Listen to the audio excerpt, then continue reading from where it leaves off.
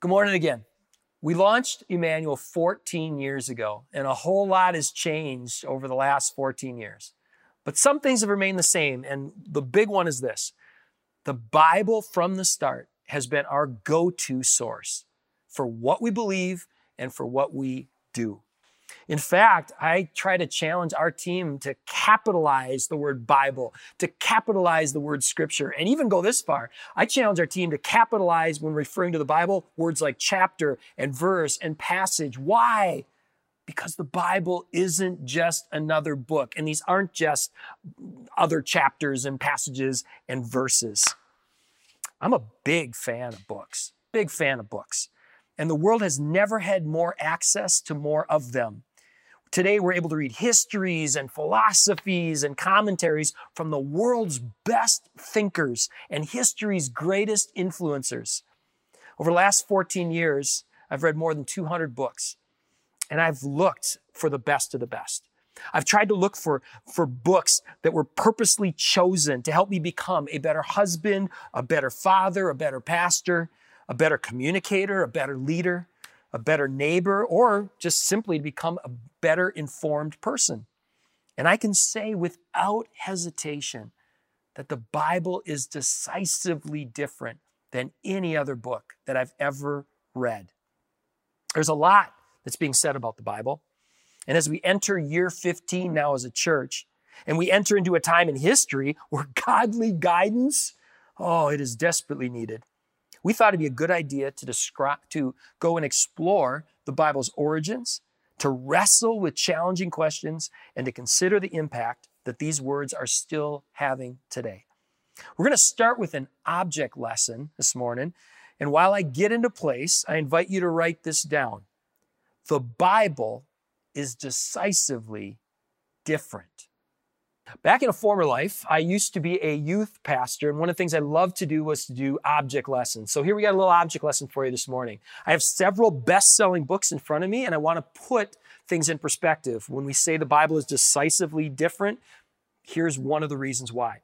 I have one of the best-selling kids' books of all time in front of me. It is Goodnight Moon. How many recognize Goodnight Moon? Yeah. It sold 20 million copies as of 2014, and I'm going to use 2014 stats here consistently across the board. So if each one of these pieces of paper represents 1 million copies printed, we've got 20 copies there representing 20 million Goodnight Moon sold. All right, we also have another bestseller, Harry Potter. How many of you are familiar with the Harry Potter series? As of 2014, they had sold an estimated 60 million of each of the books in the series. So I have 60 pieces of paper here representing 60 million copies. That's a lot of copies. All right, the next book on the table here is The Da Vinci Code. Familiar with this? It caused quite a stir when it came out. The Da Vinci Code sold 80 million copies, so we have 80 pieces of paper here. All right, here's the number 2 bestseller of all time. Any guesses what it is before I do my big reveal? It's the Quran. The Quran. It sold 1 billion copies. So we have 2 reams of paper here representing 500 pages each. So we have 1 billion copies. Now we come to the Bible. 6 billion copies printed. 6 billion. Now you might be saying, hey, that's not fair. The Bible got a head start. Let's go there. Take a book like the Da Vinci Code. Its entire run up until 2014 was 80 million.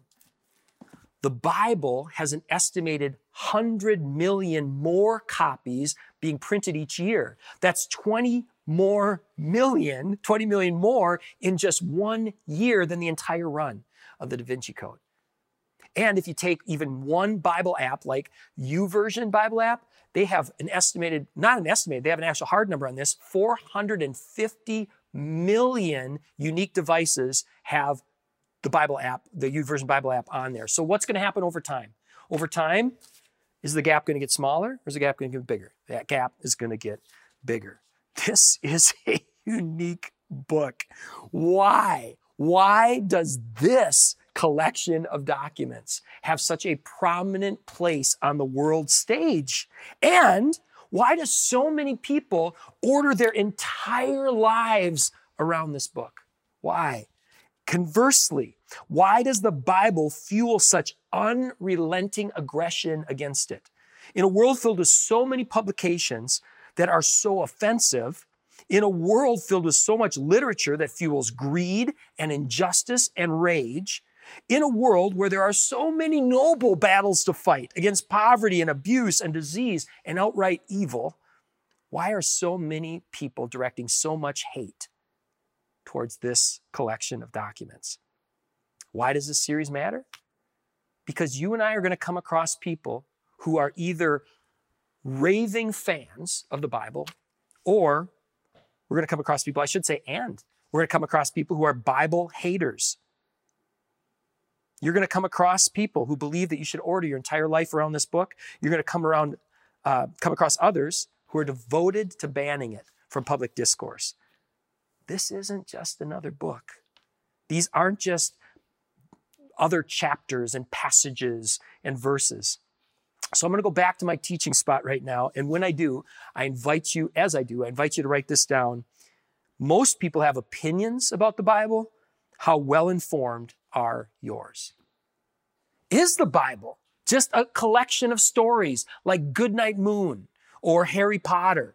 Did the Da Vinci Code get it right when they claim that the Bible was put together and collected and the result of a Middle Ages vote? What sets the Bible apart from other religious books like the Quran? Was the original content altered over time? And what about the Bible's apparent contradictions and hard sayings? We founded Emmanuel back in 2007. We made a commitment. We're not going to duck the hard stuff. And over the course of this series, we are looking forward to wrestling with hard questions like the ones I just gave you.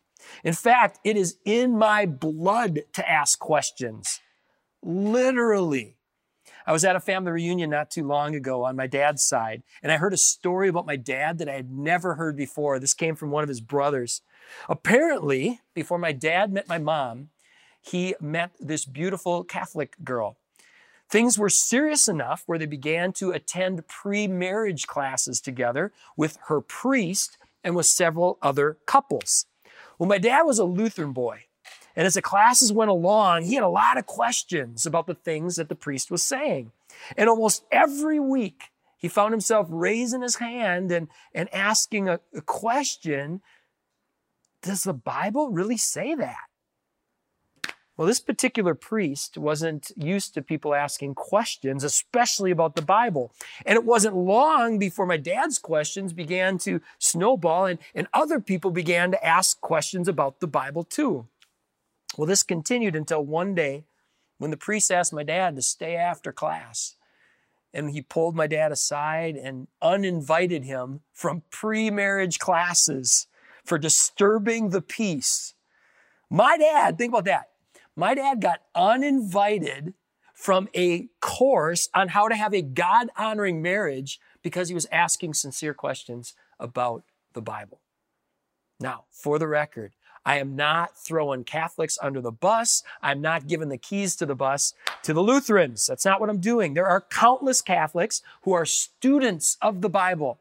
And there are countless Lutherans who think John 3:16 is a bathroom on the third floor. My point is this. My point is that we, as a church, we want to be a people who welcome questions about the Bible. Can I get an amen? Amen. That's one of the things that drew so many of us to the Covenant denomination. The Covenant is a family of churches that was founded by people that used to ask two questions. Where is it written? And how goes your walk? Love those questions. So let's do it. Let's see where it's written and let's talk about our walk. Let's go to 2 Timothy chapter 3, verse 16. This is a passage that people often go to when they're talking about the Bible and the authority and the place that it has in our lives. It says this, all scripture is breathed out by God. All scripture is breathed out by God. Now, if someone asks you, why do you believe the Bible is God's word? Please do not just simply open up to this passage right here and say, I believe the Bible is God's word because the Bible says that it's God's word. And then think you can just drop the mic and end any kind of discussion. That's called circular reasoning. That's not a mic drop. Goodnight Moon could do the same. Harry Potter could do the same. Da Vinci Code could do this. They could say, this is true because we say it's true. If you're looking at this as in fact, if you're a note taker, I put it down this way. Right? I'd encourage you to write this down. 2 Timothy 3:16. It is a better starting point than a mic drop. When you just pull this passage out of context and try to use it as a debate ender, you're not going to get anywhere. But if you use this passage as a starting point with someone that wants to have a real conversation, or if you're a person who wants to really understand why do we look at the Bible the way that we do, then this is a great starting point. Great starting point. With the little time we have, let me show you what I mean. This verse appears in what appears to be last known letter that we have from the Apostle Paul. He's writing this from prison, and it's clear that he doesn't have very long to live. He's in prison because he couldn't stop sharing what he calls the gospel, the story of Jesus. He's writing to a young man that he's passing the torch to, a young man named Timothy. And in this letter to Timothy, Paul says things like this.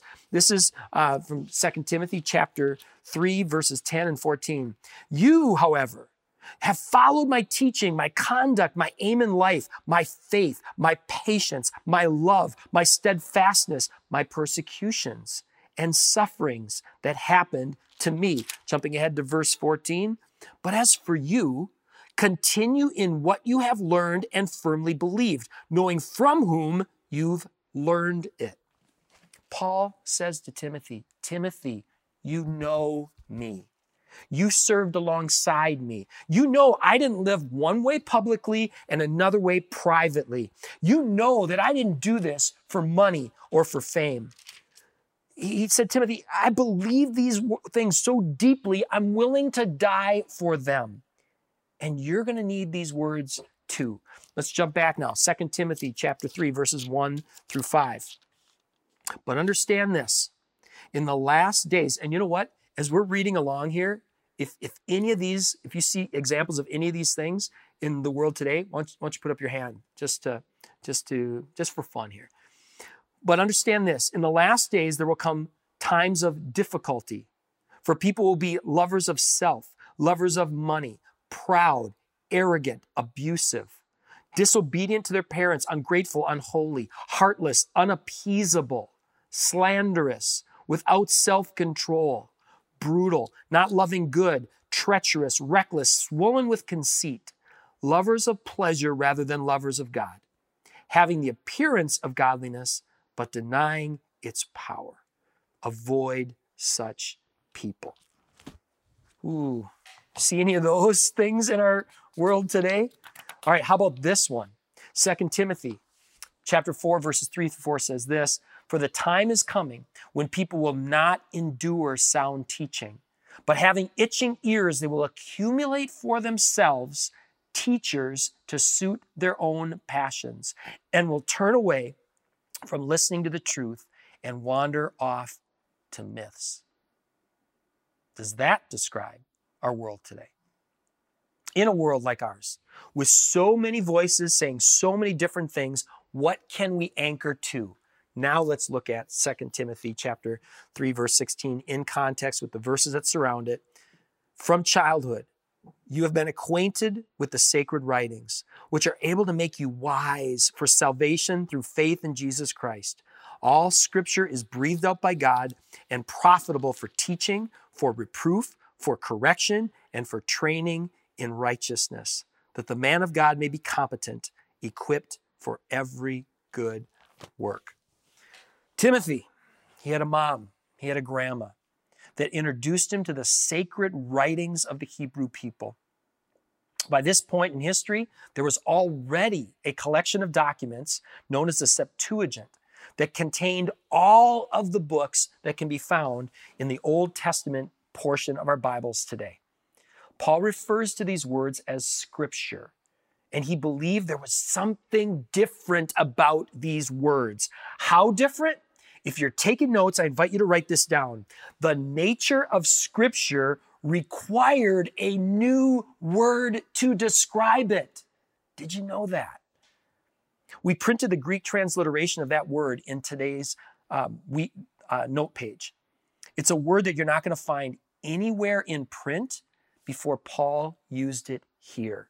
It appears as though Paul created a brand new word that had never been used before. Paul took one Greek word that meant God. He took another Greek word that means breathed, and he created a one-of-a-kind word because he wanted to describe the decisively different nature of Scripture.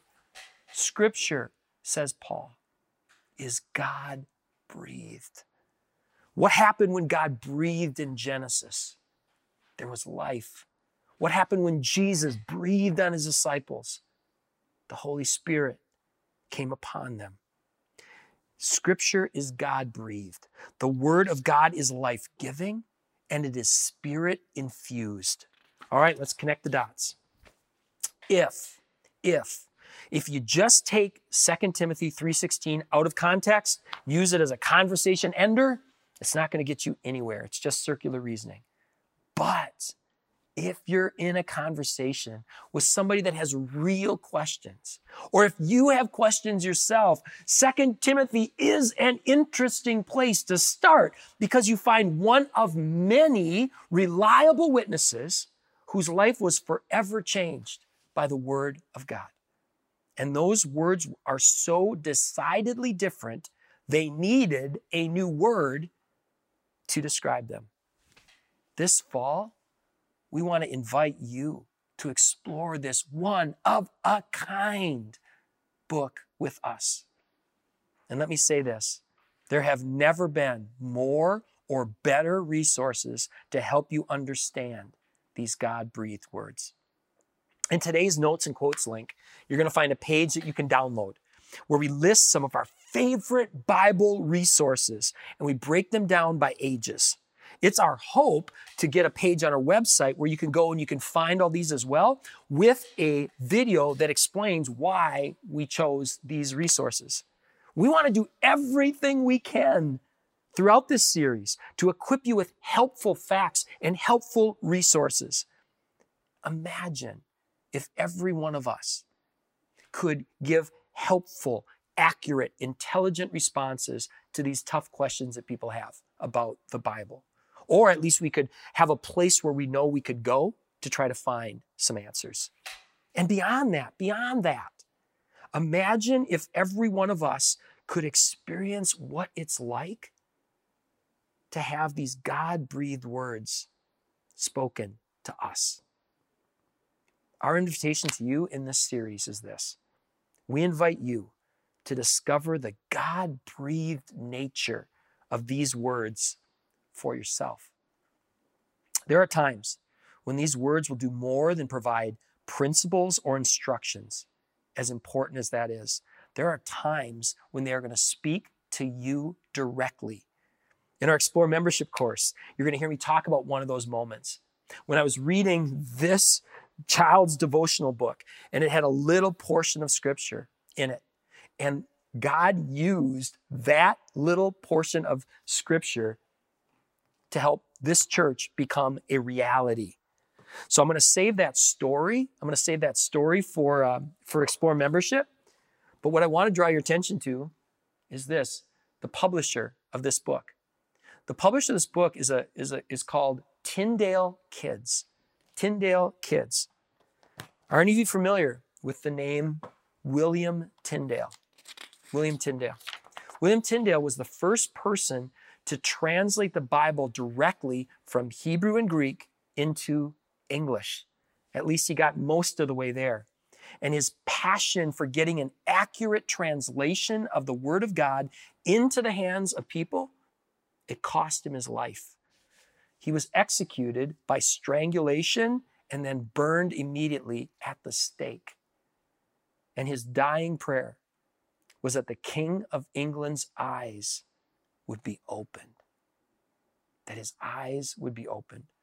William Tyndale was one of countless people who gave his life so that these words could get into our hands and into our minds and into our hearts. Next week, That's where we're going to pick up with how the Bible came to be. What is its backstory? But right now, let's pray that God's going to open our eyes to the true nature of this one-of-a-kind book. Let's pray. Father, we pray that. We pray that you would open our eyes to this reality. Lord, I pray that you're going to open the eyes of those whose eyes have never been opened before.